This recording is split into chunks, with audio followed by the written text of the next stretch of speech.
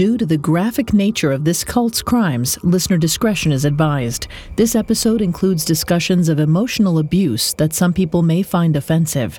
We advise extreme caution for children under 13. When Carol returned home to Northampton on a break from college, she found her traditional conservative Christian family enthralled with the new pastor at Bugbrook Baptist Chapel. To help her get up to speed, her brother John invited her to the Saturday night meeting held in the new pastor's house. She tagged along, curious, but sat in the back of the room, hoping to blend in.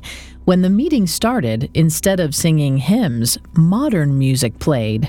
Carol was completely taken aback when people started lifting their arms and swaying. The music picked up, and the swaying turned into dancing. Then, laughter sprang up and bubbled across the room. Despite trying to go unnoticed, Carol stood out like a sore thumb as those around her were swept up in the mounting hysteria.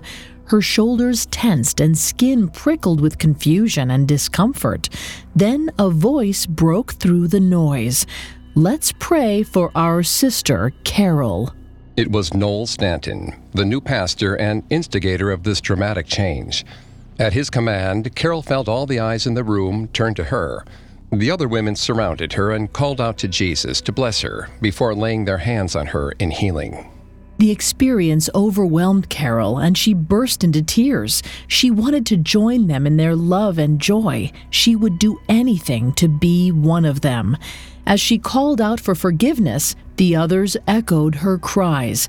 At the front of the room, Noel smiled.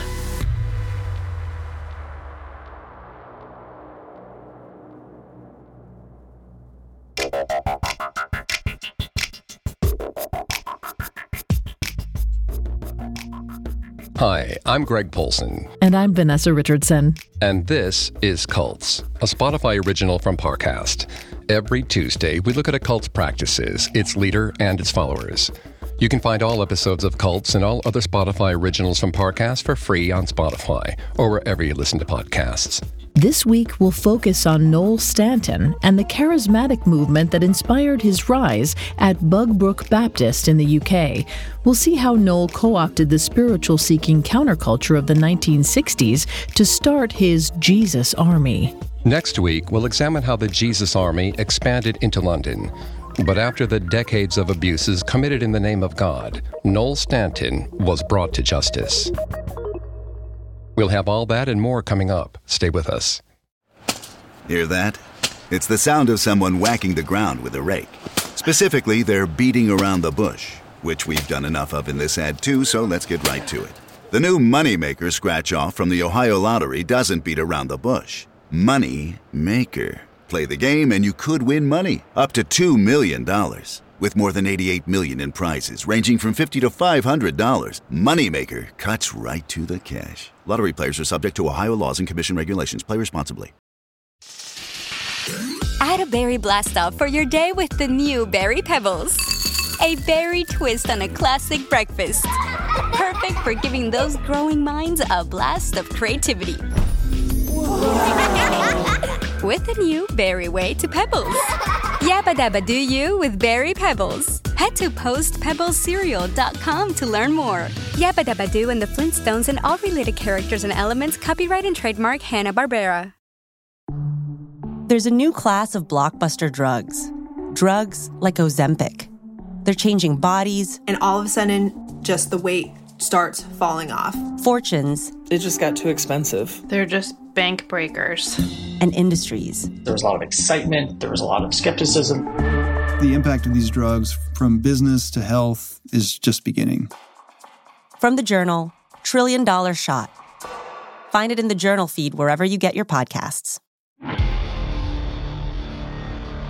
The line between religion and cult can become blurry in extreme situations. Religions and cults ask for the absolute faith of their congregations and come with an element of tribalism. Both create a distinction between believers and non-believers. It's a very human desire to want to belong to something larger than ourselves. But that impulse is also easily corrupted and hijacked by power-hungry individuals, like Noel Stanton. The festively named Noel was born on Christmas Day, 1926, near Bedford, a rural town north of London. Noel grew up on his parents' farm in Bedfordshire. While living in the English countryside sounds idyllic, day-to-day life on a farm was hard work. Early mornings and physically taxing chores were part and parcel and likely wore on Noel. Which might be why, at age 16, he left school and farm work behind, taking a job in town as a bank clerk. However, that only lasted 2 years. During World War II, the British government conscripted him into the Royal Navy.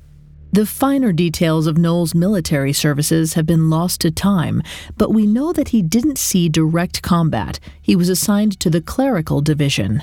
One day during his service, Noel came across a group of street preachers.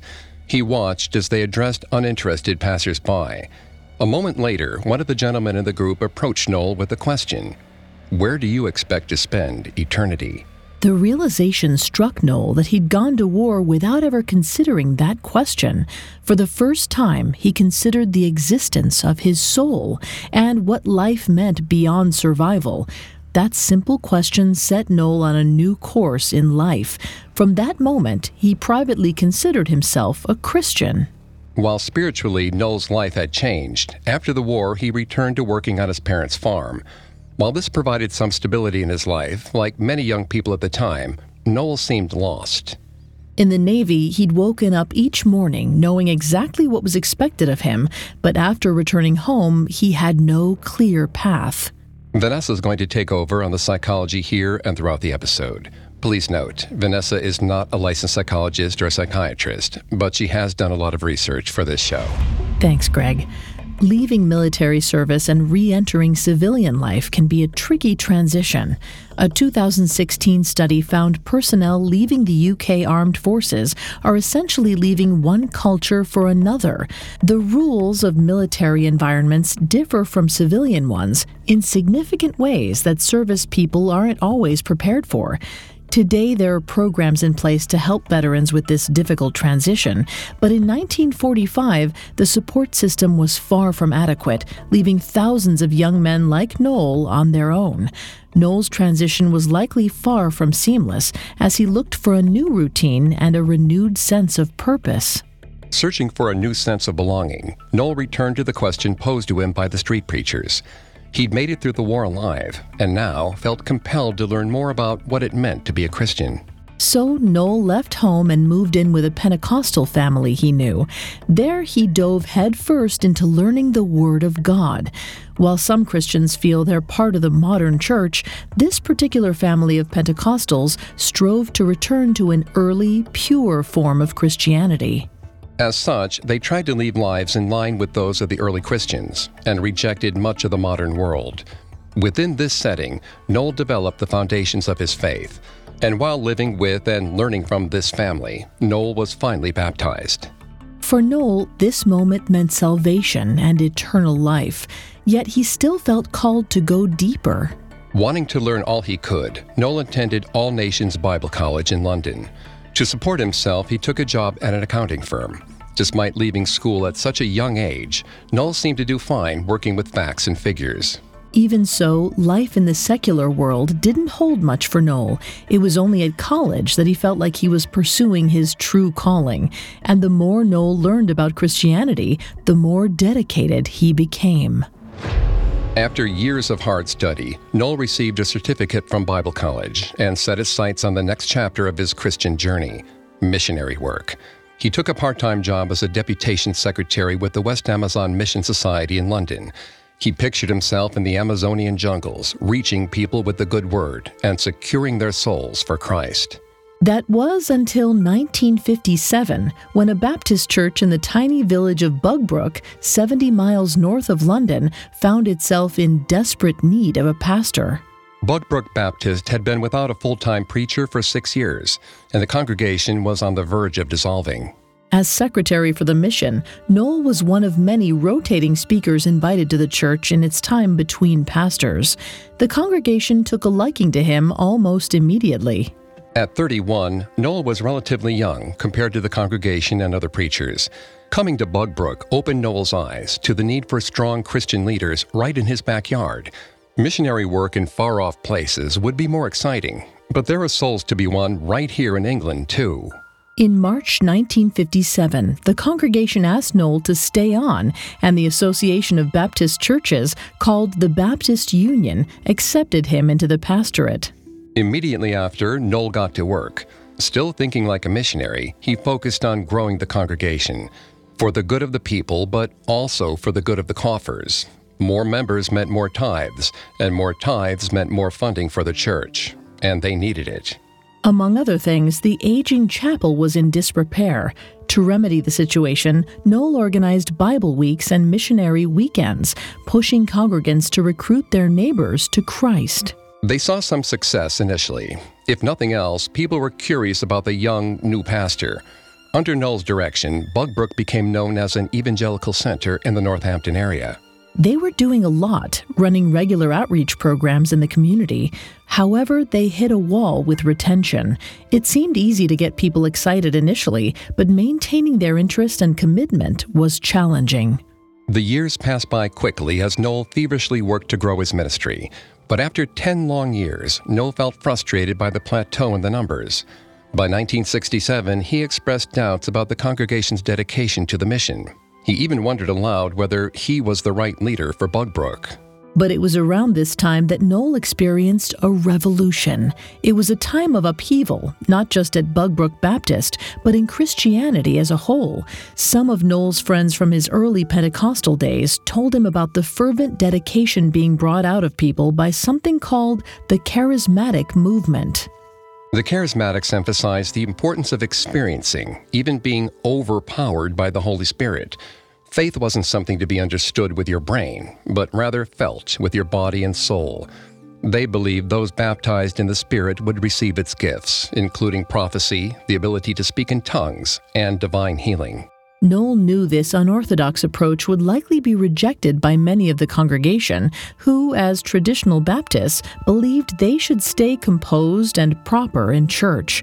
But Noel saw the charismatic movement as an opportunity to get the willing hooked on Jesus and committed to the cause.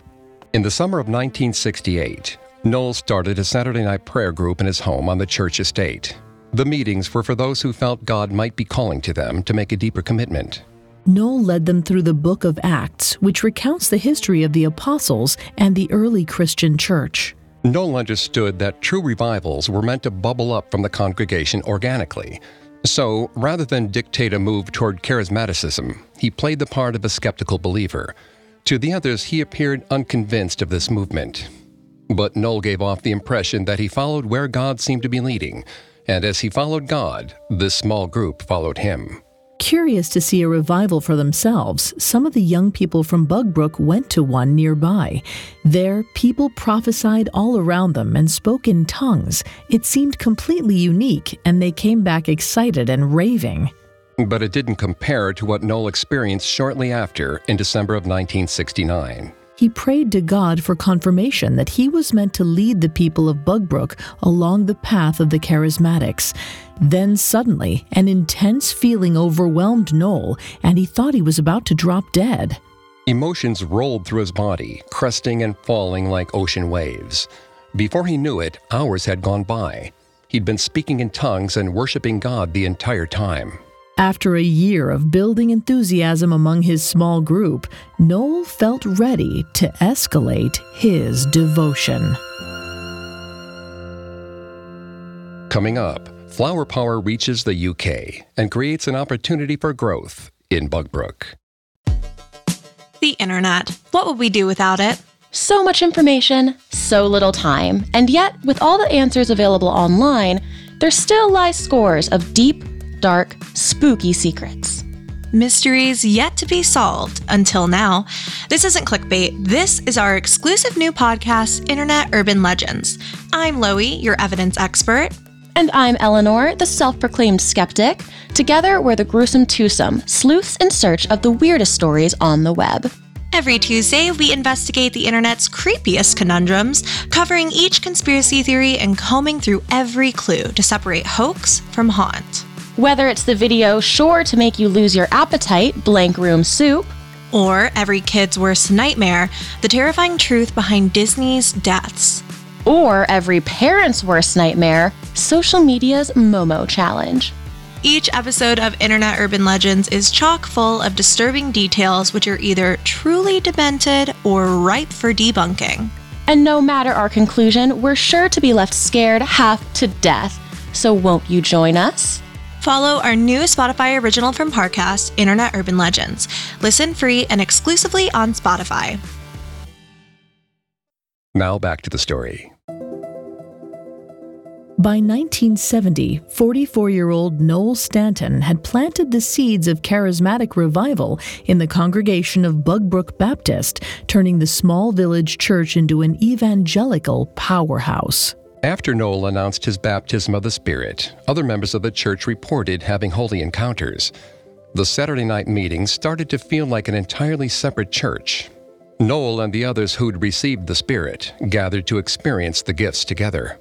The scene appeared very different from the usual Sunday services, where even clapping along to music was seen as undignified. But on Saturdays, spontaneous singing and dancing filled the room. Emotions amongst the congregants flowed freely and unchecked. Eventually, miraculous things started to happen.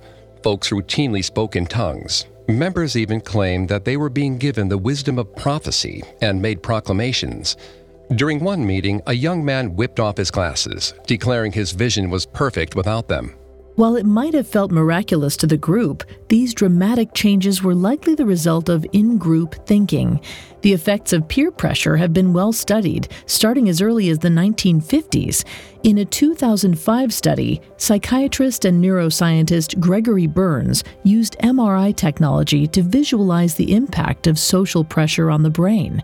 As expected, those who resisted the will of the group experienced emotional discomfort, and the more central the relationship or group of relationships is to a person's identity, the higher the pressure to conform.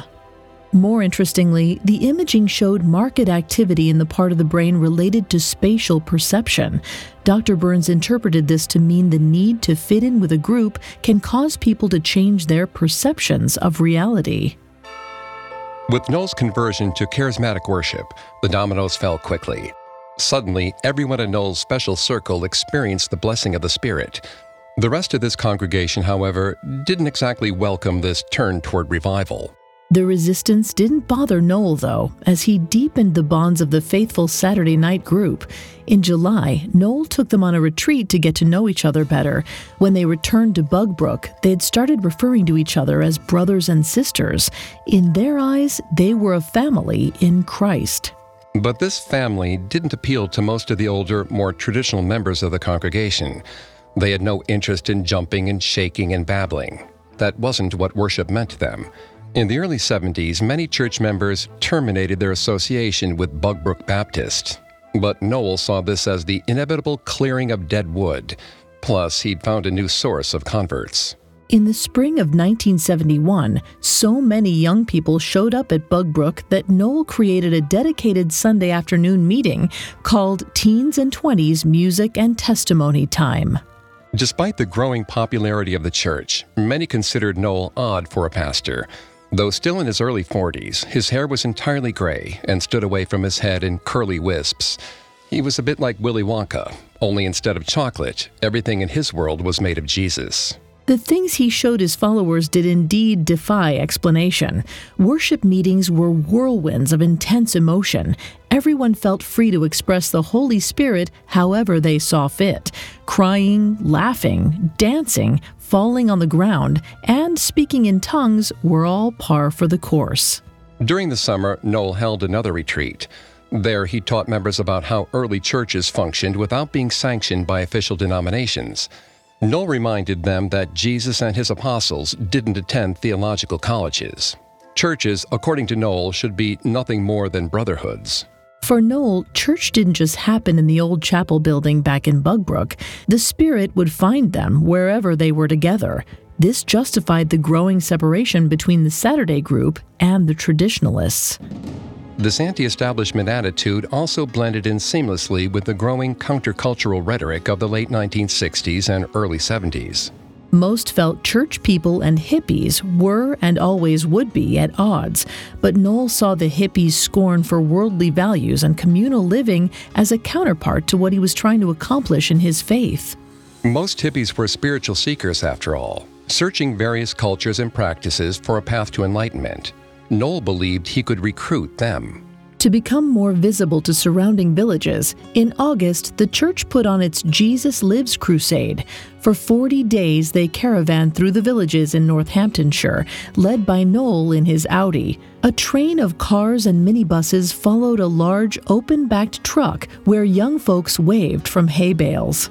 The colorful t-shirts, bell-bottoms, long hair, and guitar strumming certainly seemed to belong more to a hippie parade than one centered on Jesus. The long procession even ended with a music festival on the Bugbrook Village Green.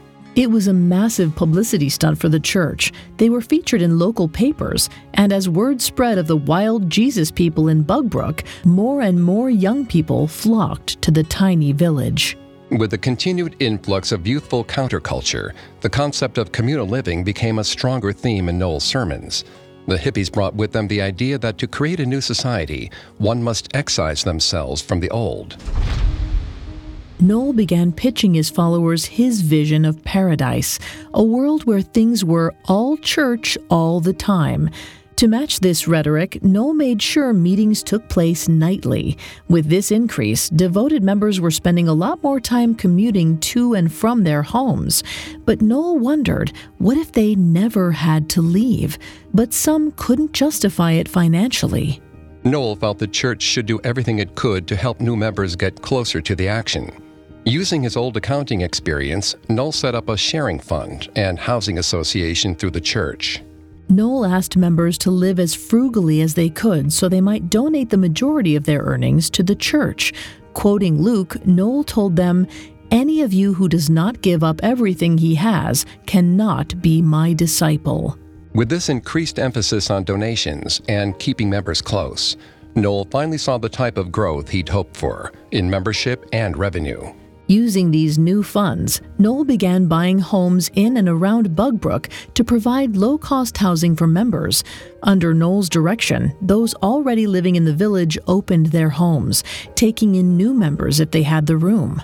Seeing their success, Noel and church leadership set a new goal of raising £50,000 for the housing association. Noel wanted these funds for 3 new types of community houses. The first 2 were called Jesus Family Homes and Jesus Welcome Homes. Noel envisioned the family homes being used for commune families, while the welcome homes would be used for evangelical outreach. But Noel's ultimate dream was for the third type of structure called the Jesus Central Home at Bugbrook that would act as the hub for everything. As these plans for communal living began in earnest, they raised questions of individualism. Noel preached that the first Christians were of one heart and mind, encouraging members to think of themselves as part of a singular organism, the body of Christ. Until this point, things in the church had been all about freedom and spiritual liberation. But if the church truly wanted to build a new society, Noel said God needed them to show more discipline. According to Noel, temptations were everywhere, starting with flirtation between members of the church.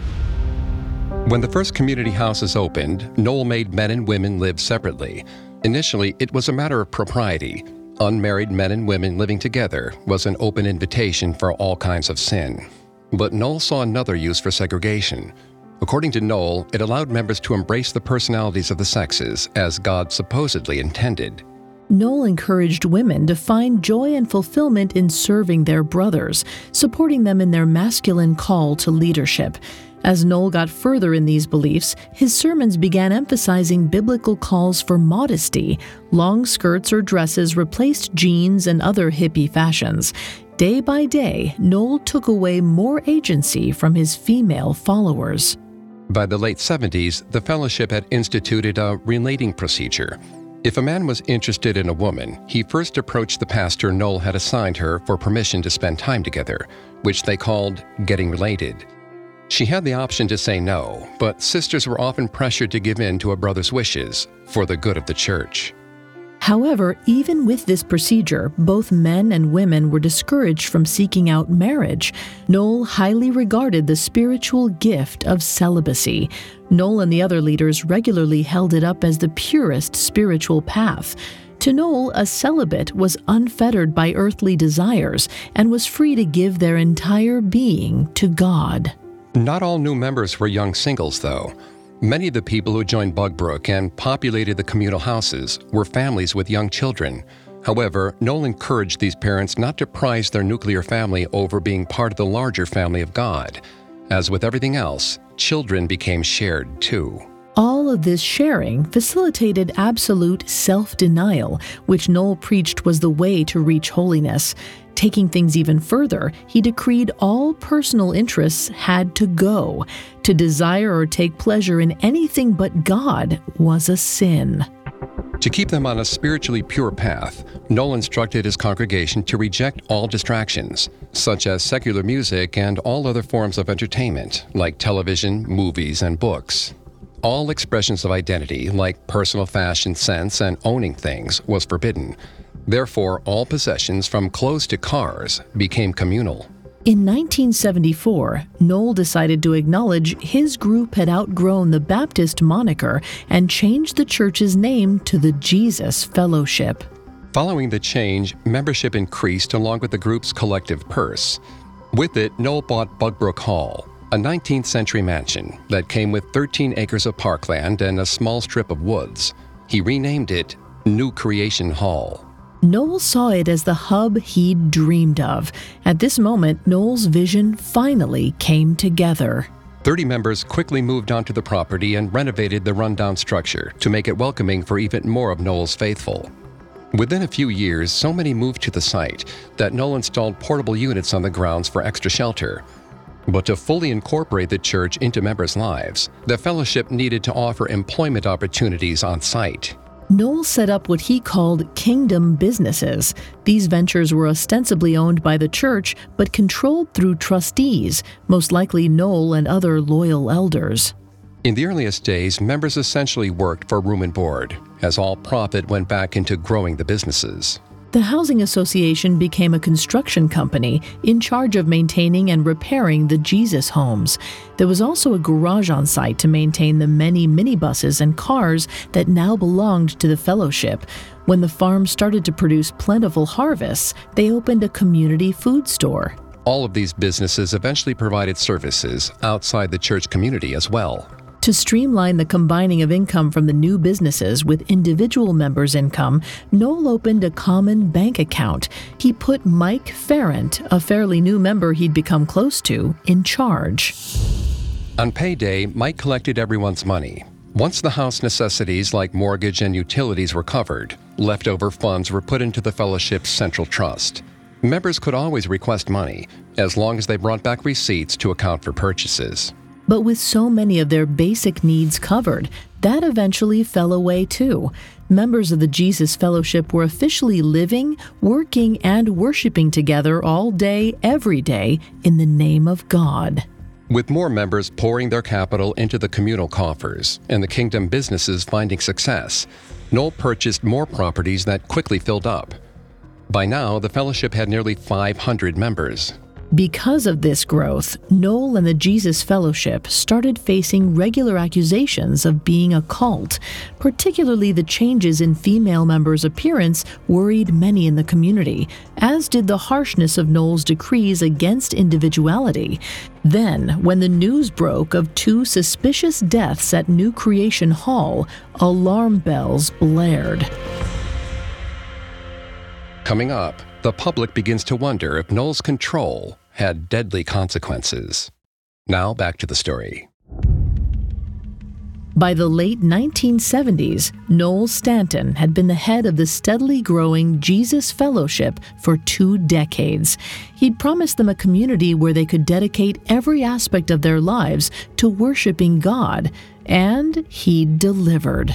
However, members lived a highly controlled existence dictated by Noel.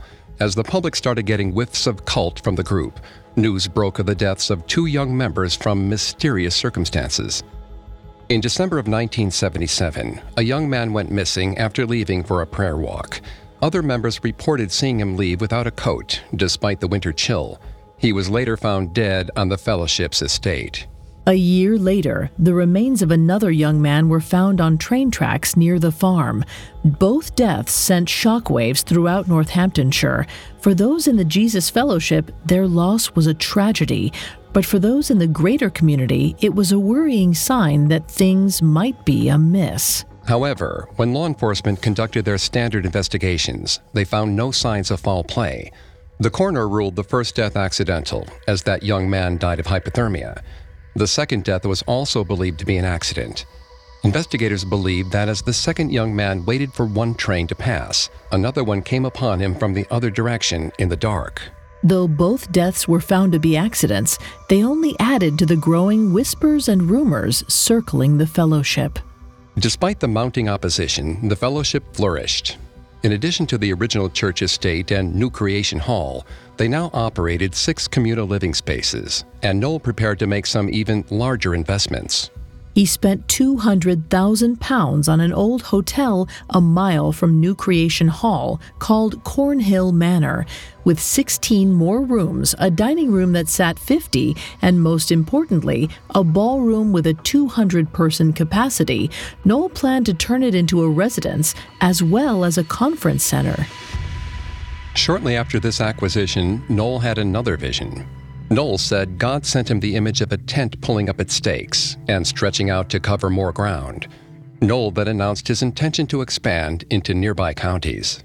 Noel selected a group for outreach. He told them to meet new folks open to the message and set up new communes.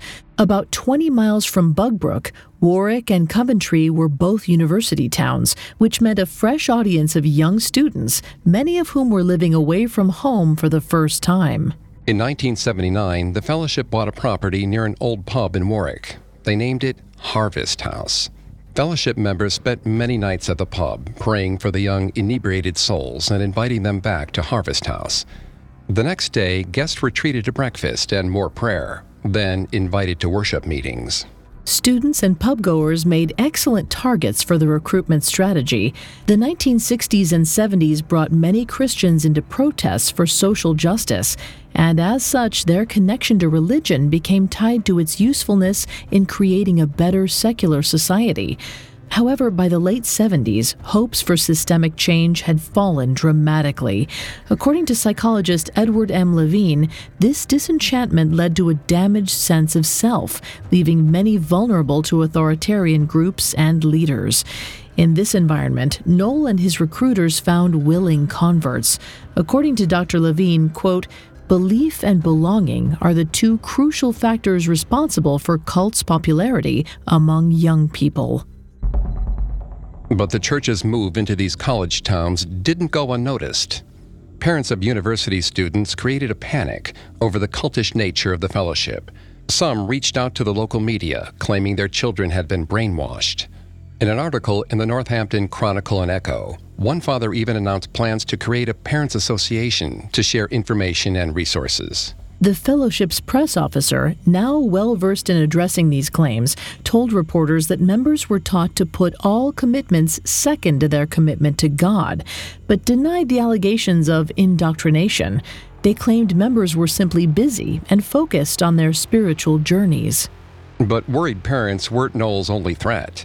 Late in 1982, a pastor from another church in the area began distributing damning cassette tapes. It contained supposed confessions of ex-members that described Noel's recruitment techniques and made claims of brainwashing against the fellowship. Noel sent the pastor a cease and desist letter, saying the tape was entirely false and full of libel. Noel spun these attacks to his followers as proof they were onto something. He wrote to his following, "By dictionary definition, every church is a cult. Jesus, his disciple band, and the early Jerusalem church would, in modern Britain, be greeted by the shrill cries of the anti-cultists. We, too, must carry the reproach of the cross." But the fellowship continued to attract negative attention. The Baptist Union that had signed off on Noel's initial appointment grew increasingly concerned. Though it couldn't interfere with individual churches' autonomy, the association was meant to safeguard against abuses of power. After the Baptist Union launched investigations to probe further into the fellowship, the two sides cut ties.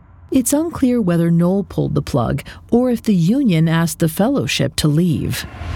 Regardless, it seems the separation didn't affect the congregation, which now boasted nearly 600 members, large swaths of property, and growing businesses. They now owned a second-hand clothing store, a chain of health food stores, and still operated their building services company called Skano Services. Additionally, they opened Toaster Building Company, with lumber they milled at New Creation Hall. Despite Noel's clear business acumen, Skano Services and Toaster got the fellowship in more hot water. Local companies found it nearly impossible to compete with Noel's businesses because they operated with practically no labor costs. It invited investigation. According to Noel, every employee of the Kingdom businesses earned an average of £3,000 a year. This included everyone from directors and executives to janitors. Presumably, that money went directly into household purses and the Central Trust Fund. So in reality, no one could say for sure what or if they were being paid. Just as these questions about Noel's business practices started swirling, a former member named Peter Evely started an opposition group called the Prayer Force Fellowship. In 1985, he and a few other ex-Jesus people wrote and published a pamphlet full of damning revelations about life under Noel. According to the pamphlet, the private companies paid members incredibly low wages, and Noel classified the majority of work done as voluntary labor to avoid paying income taxes. Noel might have preached against wealth, but he oversaw a vast empire. Evely stated that the fellowship's community and business holdings were valued at £3 to £4 million. Far from the quirky uncle image Noel had cultivated, the pamphlet framed Noel as a man with unchecked control. According to Evely, Noel regularly scorned other churches, denouncing all other forms of Christianity as worldly and compromised. Noel's way provided the only path to heaven. However, while he referred to himself as Reverend Stanton, the pamphlet revealed that Noel had never actually gained the necessary accreditations from the Baptist Union. Not only did Noel call himself a reverend without the qualifications, but he also held himself up as a prophet. Though other members supposedly experienced the gift of prophecy during worship meetings, his followers took Noel's connection to God much more seriously. Noel told members not to trust their conscience because it had been shaped by the world. Instead, they were to surrender to the moral code of the community, enforced by its leadership. According to the pamphlet, Noel had delegated nearly all pastoral duties to other elders, preferring to spend his time running the many businesses. He handed down the strict community disciplines, but often exempted himself. Members had to get a community approval to buy a pack of gum, but Noel continuously spent huge sums without answering to anyone. With these damning accusations out in the public consciousness, Noel readied an offensive to further his mission. By this time, the fellowship had followers and houses in every town between London and Birmingham, spanning over 100 miles of countryside. But the grassroots style evangelizing wasn't cutting it anymore. The punks of the 80s were less spiritually driven than the hippies. So, in the summer of 1985, he announced Operation Mark, named for the apostle. The call went out for 500 volunteers, 30 years old and younger, men and women, who were ready to be not just Jesus people, but Jesus commandos. Armed with the weapons of the Word and love of God, these commandos wore vests emblazoned with "Rebel for Jesus" in blood-red paint. Noel's inspiration for the new initiative came from the militaristic images in the New Testament. The phrase "Army of God" appeared over and over. Noel had felt for years that they were under attack by those on the other side of the spiritual war. In the rougher, tougher times of the 80s, Noel decided that it was time to embrace the idea of being a soldier and expand his outreach. For Noel, the war was raging, and he wanted to mobilize his new Jesus Army.